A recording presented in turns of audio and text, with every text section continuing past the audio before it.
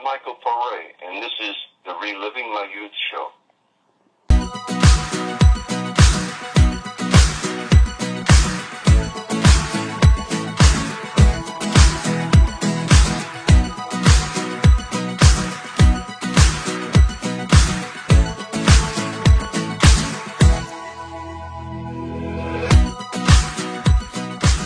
And welcome to Reliving My Youth, the show where we look back at pop culture from the 70s, 80s, and 90s. My name is Noel Fulton, and I'm really excited for today's show. Well, I'm excited for every show we do, but a few months ago when I decided to put this podcast together, I was coming up with a list of people who I'd want to interview for the show, and this guy was always near the top of the list in Michael Paré. Michael, you've seen his work in two of the biggest cult movies in the 1980s, Eddie and the Cruisers and Streets of Fire, both fantastic movies. You've seen him in The Virgin Suicides, The Lincoln Lawyer, The Philadelphia Experiment. I first saw him in Greatest American Hero, another cult classic. He is constantly working. He was in a Western movie called Traded that's now available on demand. And he was pretty critical and very candid about some of his roles that didn't work, namely Eddie and the Cruisers 2. And there was sort of an unofficial sequel to Streets of Fire called Road to Hell, and he's really critical about that role. The project in general. Here's Michael. And helping me relive my youth today is Michael Paré. Michael, how are you today? I'm great out here in California, living the life. Yeah, I'm sure the weather's pretty nice out there, isn't it? Like 75 degrees, and the sun's going well around 5 o'clock, yeah. Yeah, not too bad, yeah. We're a little humid here in Connecticut right now, so I'm sure you know how that is. Yeah, it's a nice part of Connecticut. We used to dock in Bridgeport and, spend a couple of days in New Haven, then go up to London. Beautiful part of America. Oh, yeah, definitely. So, get started about your career. I was a big fan of your very first Greatest American Hero. Really loved, the show. And how did you get that job? Well, I was, I'm from New York. I was studying and living in New York, and there was a woman named Joyce Selznick who was running the talent development program for the network ABC. And I went in on a cattle call. I auditioned, and I got it. They gave me, like a holding fee and a script of Greatest American Hero and a round trip ticket. I came out to LA, got an apartment, and we shot the pilot. Yeah, and the show lasted for a few years. You and Faye Grant were, the students in Mr. Hinckley's class. Faye Grant was great. Yeah. Yeah, she went on to do V. And one thing about Greatest American Hero, which always, kind of, especially now in the age of, everything gets remade and rebooted, that they really haven't, touched that show at all. Yeah, I don't know why. I know why Stephen Campbell died. There was talk of doing it every few years. There's somebody who says they want to make it. But, it was a period. Now with all Marvel and DC, it's hard to do, I guess. Yeah, true. And then, moving on, Eddie and the Cruisers is like one of my, all-time favorite movies. It really, obviously well that it didn't do too well in the theaters. I didn't see it in the theaters. I was only 8 years old when it came out, but thanks to HBO, it was between that and I think The Beastmaster, both those movies were on like all day long. So I watched it and really, got acquainted with it. You have a pretty interesting story how you got that role. Let's see. I was passing through New York, and I stopped to visit my brother, and my agent called me and told me to go pick up a script at ICM, and she had a meeting for me with a guy named Marty Davidson. And, I read the script, and, it was the first movie script they had sent me. I've done a movie of the week with Ray Liotta, David Caruso, and myself. But, it wasn't being a supporting character, so I was very excited about it. So I read it. I went up and met Marty. He asked if I had any musical background, and I said, of course, even though, I didn't. There was something he liked about me when I got to L.A. He was living in L.A. at the time. He started having, they weren't exactly auditions. He was, he brought us all together. They didn't cast Tom Berenger until the last minute. So they were bringing me and Matthew Lawrence and this girl who was one of Bruce Springsteen's girlfriends was at some of the, they were like improvisational sessions. Right. And, we weren't doing any dialogue from the movie. He was just doing improv. He was telling us the situation and see how we played. And I guess he liked me a lot. And, so they made an offer, they closed the deal, and I went to New Jersey. Yeah, and you pretty much didn't have any musical background at that point, did you? No, it's like anybody else. I listen to music on the radio. Rick Springfield, I heard that he wanted the role originally, or they wanted him to play Eddie. There were a lot of people. There was a lot of people who wanted it. They auditioned a lot of people, but Marty somehow thought I was the right guy. He was surprised to find out that I had no musical background, but nobody in the band did. And this is probably why the first one worked so much better than the second one, is that, you can get an actor to play a musician, but to get a musician to learn how to act, it doesn't have a high success rate, let's say. So he hired a bunch of actors, and we became a band. The Rick Springfield thing was when I did the first rock and roll concert, which ended up being, where we do Dark Side and 10 years for the first time. I think Dark Side was the first song we did. Marty had to have a backup plan because the movie was dependent on the music, right?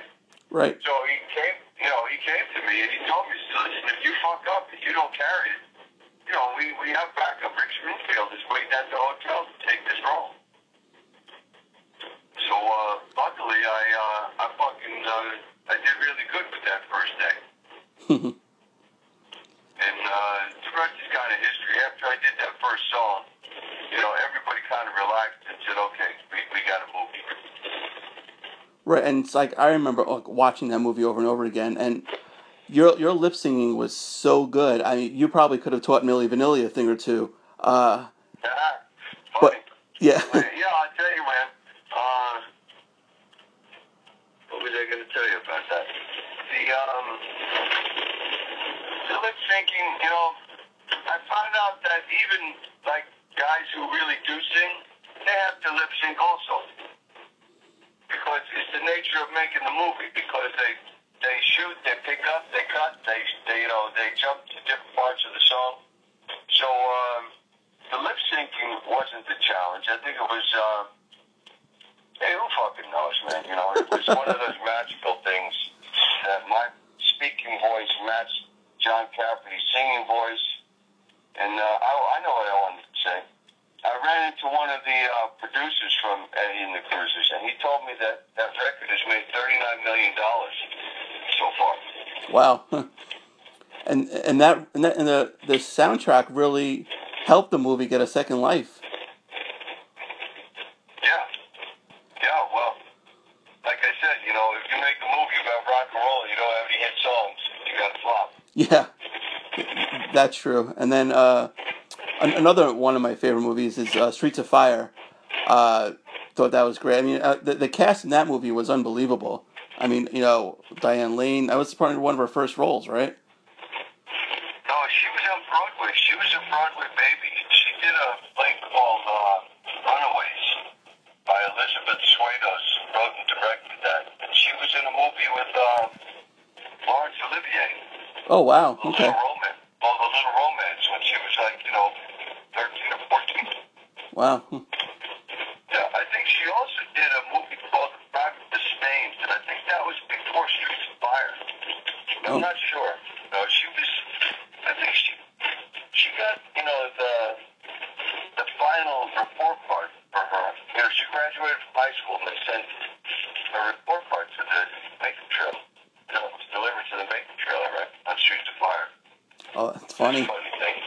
She was really young and beautiful, and you don't get on Broadway by luck. She had a lot of, I think her father was a thespian, and I ran into him once in New York, and he was just coming out of a Shakespeare class. So she had a big advantage. She had a big start. She had a family in the theater. Right. Then I think William Dafoe, right? That was one of his first roles, correct?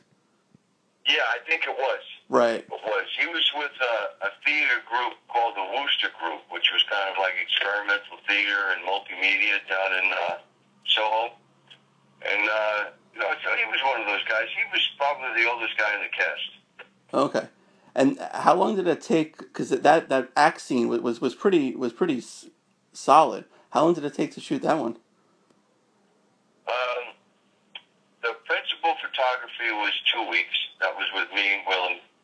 And then they had the stunt guys, do a bunch of pickup stuff, which was another 2 weeks. But that was like second unit. Right. Right. And then Rick... So it was every day we'd come in and we'd, makeup, hair, wardrobe, props, and stretch out, and then start, doing the fight scene. Did you take any of those suspenders home with you? Yeah, I got a whole wardrobe costume, but I was married, and I got divorced, and I got married and divorced again, and you lose all your memorabilia when you do that. Right. Yeah, and Rick Moranis, he was a real prick in the movie, but he was so good at it. The chemistry between you two was really good in that.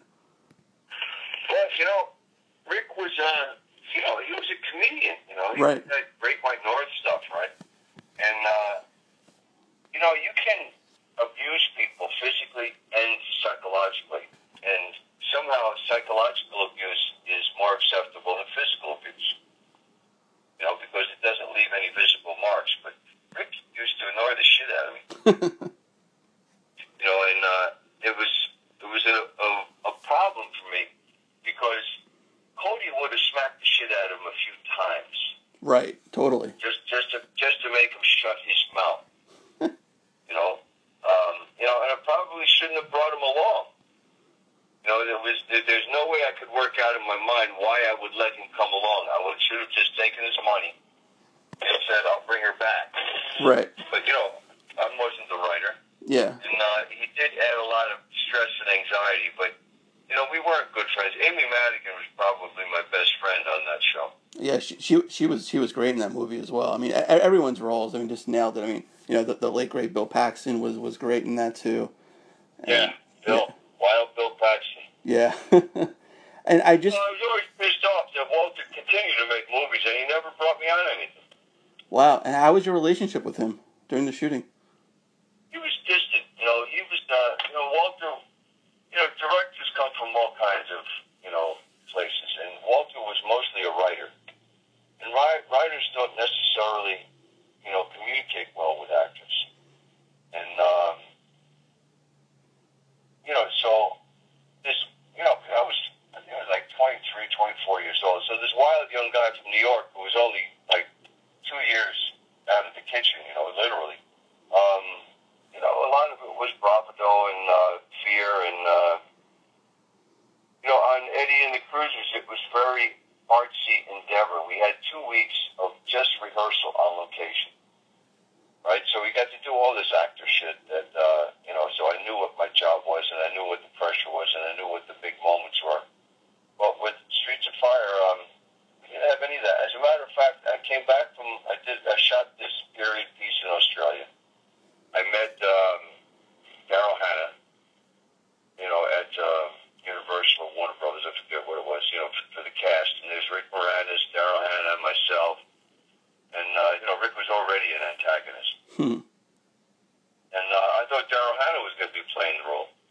And then the next time I met, it was like a wardrobe thing. And they said, no, Diane Lane got the role. And I said, oh, great. A little romance. And then next thing I know, we're shooting. We're on our way to Chicago. So there was no rehearsal period. There was no long discussion about what the character was. Like I said, Walter was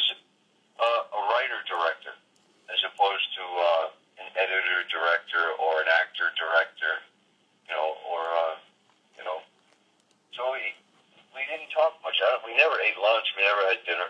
We never had any of those, social things.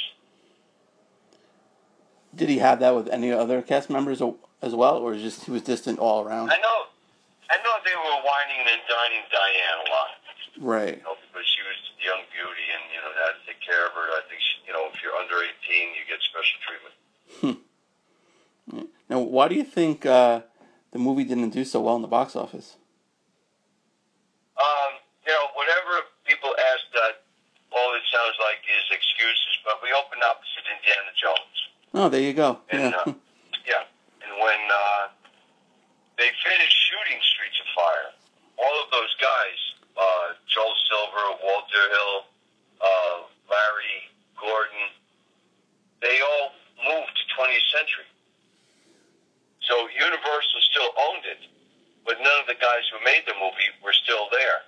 Right? So they kind of, they did the minimum and dumped it. That's too bad. Because originally it was supposed to be a trilogy, right?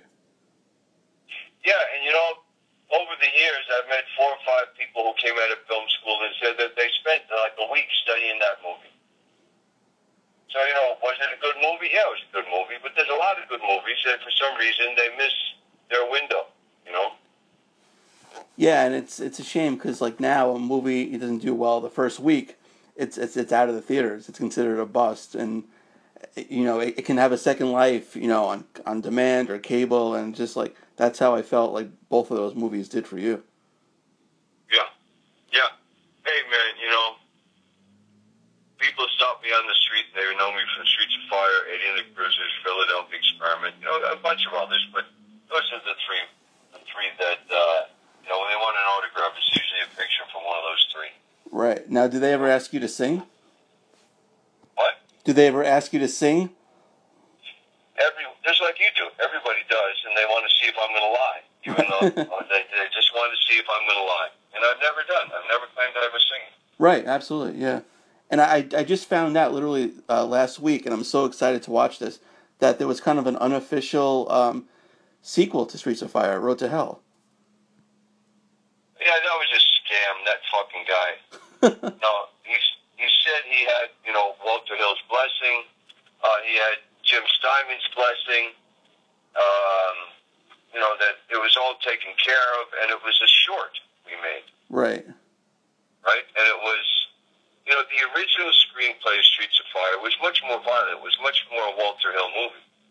There was I stabbed Willem Dafoe at the end of the fight because he's about to fucking kill me, and I pull my knife out and I stab him to then kill him.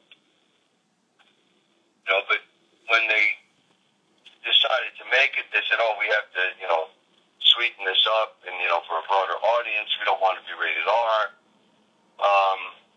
So this is what the director is telling me. This guy Albert Pine or whatever the fuck his name was, he really disappointed me because he said it was going to be like that. What's that Mickey Rourke movie? That's kind of like a comic book, Mickey Rourke. Oh, Sin City. Sin City, yeah. He said it's going to be like Sin City, and he sold it really good because I met him at a film festival. And it sounded fantastic. And we went and shot for like a week in this green screen studio. And, when you're depending that much on technology, you're not quite sure, if it's all going to work out, but you got to go with it. And then he made it, and, nobody wanted to see it. He couldn't, for whatever reason. So all of a sudden he says, "Oh, but we're going to add a band. And he's going to go to the city, and he's going to find his daughter." And I'm like, "Why do you want to do that?" He says, "Well, we can't sell it." I said, "Okay." So he brings on this girl who has a family band. He doesn't pay her. He cheats her and lies to her and says that she'll be on the European tour for the global distribution of the movie. And that didn't work. And then he brought on another girl. Did the same thing. And it was, the guy is a madman. Right. He's, I don't know what else to say about him. Oh, okay. He never paid me. Really? Yeah, he never fucking paid me. And you know what he did? He pre-sold it just on the title. And then he never delivered any of the movies. That's Really, tough. I had a young manager who said, "Whatever happened to that?" And I said, "I don't fucking know." He says, "Because I bought a movie and I never got it." Wow, I think you had to pick up that axe and go after him. Yeah, and then he decided no, he was going to self-distribute. So he set up some kind of bullshit streaming device in his home, and when I was trying to chase him down, he's got cancer. Oh, but then he gets better. Oh, he's got multiple sclerosis, but he gets better. Oh, his wife has cancer, and then she gets. Everybody's fucking. When people start talking about terminal diseases, and that's why they're not answering the phone. Bullshit. Oh man, that's too bad. But is there any life for Eddie Wilson? Well, there's a rumor going around. There's some guys who think that they can make it and do it right, and I don't want to. It is. You're from the East Coast. You know what the Nikas is, right? No. I don't want to talk about it. You talk about something, sometimes it doesn't happen. Oh, gotcha. Okay. Yeah, all right. I totally get that. Well, I'll wish you well on that one.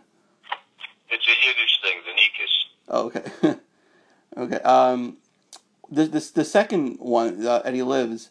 I enjoyed it, and that kind of went quickly too. What do you think was the major disappointments in that one? The story was no good. Right. The story was no good, and again, this is the difference. In the first one, they hired a bunch of actors to play musicians. Right? In the second one, they hired a bunch of Canadian musicians and thought that they could teach them to act. But the director wasn't really an actor's director. He was like a French-Canadian Johnny Carson, actually. That was who the director was. And the cinematographer was this very incredibly arrogant French-Canadian guy who the first day I met him, we banged heads because he said there was no smoking on his set. Right. And I said, this is a movie about rock and roll. The whole thing is supposed to take place at night. He said, there's no smoking on my set. Right? And so I went to Tony Scott and I said, Tony, I can't fucking do this. Eddie Wilson smokes. I smoked almost every shot in the first one. And so the guy gave in, but he did not embrace it. And the director, the first day of that I had to do a little, song, he says, I really don't like this kind of music. I'm more into jazz. And I just wanted to make a big American movie. So apparently he didn't see the first movie. Again, they were shooting up there in Montreal. I think it was my first time shooting in Canada. And they just didn't love Eddie Wilson. They didn't love Eddie Wilson. The cinematographer couldn't stand me because I smoked and I challenged him and I won. And the director was not a music guy. He was more of like a first AD. So it was set up to fail from the beginning, pretty much. It felt like that. I mean, I did my job. Those two songs that John wrote, Pride and Passion and Running Through the Fire. Right. It could have worked, but they didn't have Kenny Vance do the producing the record either. Right. So I recently just saw Traded. Really thought it was a very solid Western, which they don't really make too much anymore. How was that experience for you? Well, I made a few movies with Tim Woodward, and he's a really young guy. I mean, he's like 34 years old for a director. And when he told me that he wanted me to play the role, but the money people said he had to submit it to a certain number of bigger names, right? And they all passed. And then when I got it, I was really excited, and I fully committed. And I went up for you got to warm up. I don't ride horses, so you have to take the warm up classes. You can ride into frame and ride out of frame, and get used to the horses and stuff. So I really committed, and I'm pretty good with the guns. And westerns can be great for a lot of reasons, and I really enjoyed that. The cinematography was great. bad guys were great. You know, Tom Sizemore he's just a great bad guy. Tom just really does it well. Yeah, how is he, working with? Like I've worked with him a few times, and he plays bad guys really well. He plays that maniacal, sinister, diabolical human being. Right. And, we shot in all the famous Western towns, that all of the Westerns were made in, all the television Westerns from the 70s and 60s, and, out at, it was just great playing cowboys. Yeah, and Chris Christopherson was really good in that role as well. Yeah, Chris, I got to tell you, man, he's one of the legends. He's an American legend. He's almost he's right up there with Johnny Cash. Yeah, he's good. Well, he was a real nice guy. He was really a pleasure to be around. He loved, when Tim said, we'd like you to, ride in and shoot a bad guy, he jumped right on the horse. Right. Yeah, that was a great scene with the guy in the roof and you're behind the hay. He comes rolling in. That was a really solid scene. I enjoyed that. Yeah, Chris is a legend, man, and he was happy on the set. It wasn't like he ran away in between shots. He was just hanging around, and it was fun to talk to him and ask him about writing music, and and when you think of all and he didn't write like pop songs, although they were big hits, but they're all deep and meaningful. And I asked him, I said, so what do you do, Chris, when you write? Do you write on a piano or he said, no, the song just kind of comes to me all at once.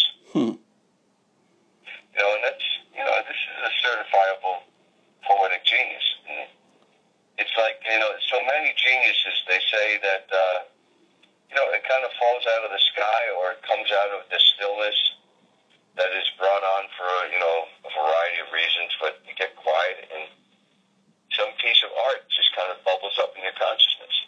Right. Yeah, and... it's amazing, Yeah, and do you think, because, he's up there in age, do you think he's going to continue acting? Absolutely. He just did a great part in the movie Hickok that Jim did this year. Okay. It's on video on demand, and, of course he plays another cowboy. Right. And Jim said he was better this time than last time, meaning he had more days and he had more fun. That's great. And, what's your opinion on video on demand? I mean, I think it's, great in that it gets, the movie right to you that, normally wouldn't be in, all the, major theaters around the world or the country. It's like the be real. In the late 80s and early 90s, you could make a movie that was going to turn a profit. It would come out on VHS or right. all that. There was you had what was that VHS? Yeah, VHS. Yeah. So if it didn't make the theaters, you could still sell around the world on VHS and make a nice profit. And then they come up with DVDs, and it continued. It was when they started streaming, and streaming became so popular that VHS and DVD they're disappearing. I mean, you got Redbox, you got Walmart. Nobody buys DVDs; they download. Yeah, and they take up a lot of room in the house too. It's like there's probably thousands and thousands of movies that are made a year, and maybe 300 or 400 that the studios make in total. So it employs a lot of actors. Yeah, absolutely. Yeah. So what's on the docket for you now? I'm going to shoot a movie with Scott Adkins this week, and another one with Sally Kirkland plays my wife. Okay. My mom. Yeah, she played my wife before, like 20 years ago with Rod Steiger. Right. And I got a great part in this Johnny Depp movie that will probably, I'm betting, is going to come out around Thanksgiving, about Tupac and Biggie Small. Oh wow. Okay. Yeah. So I play the Vegas detective who's in charge of the Tupac murder. Johnny Depp is the L.A. detective who was on the Biggie murder. Forrest Whitaker plays an award-winning journalist, and it's Brad Furman directed it. And they're testing it right now, and we still haven't done the ADR. But if that's where we are now, I don't know. I bet it could be October, but it's probably going to be November. Right, okay. Definitely look forward to seeing that. Michael, thank you for a few minutes today. I really appreciate it. And keep up the good work.